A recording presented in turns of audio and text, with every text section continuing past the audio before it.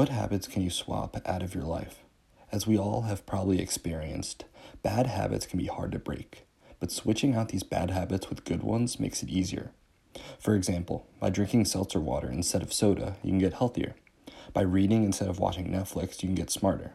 And by meeting people in person instead of interacting over social media, you can build better relationships. The list goes on and on.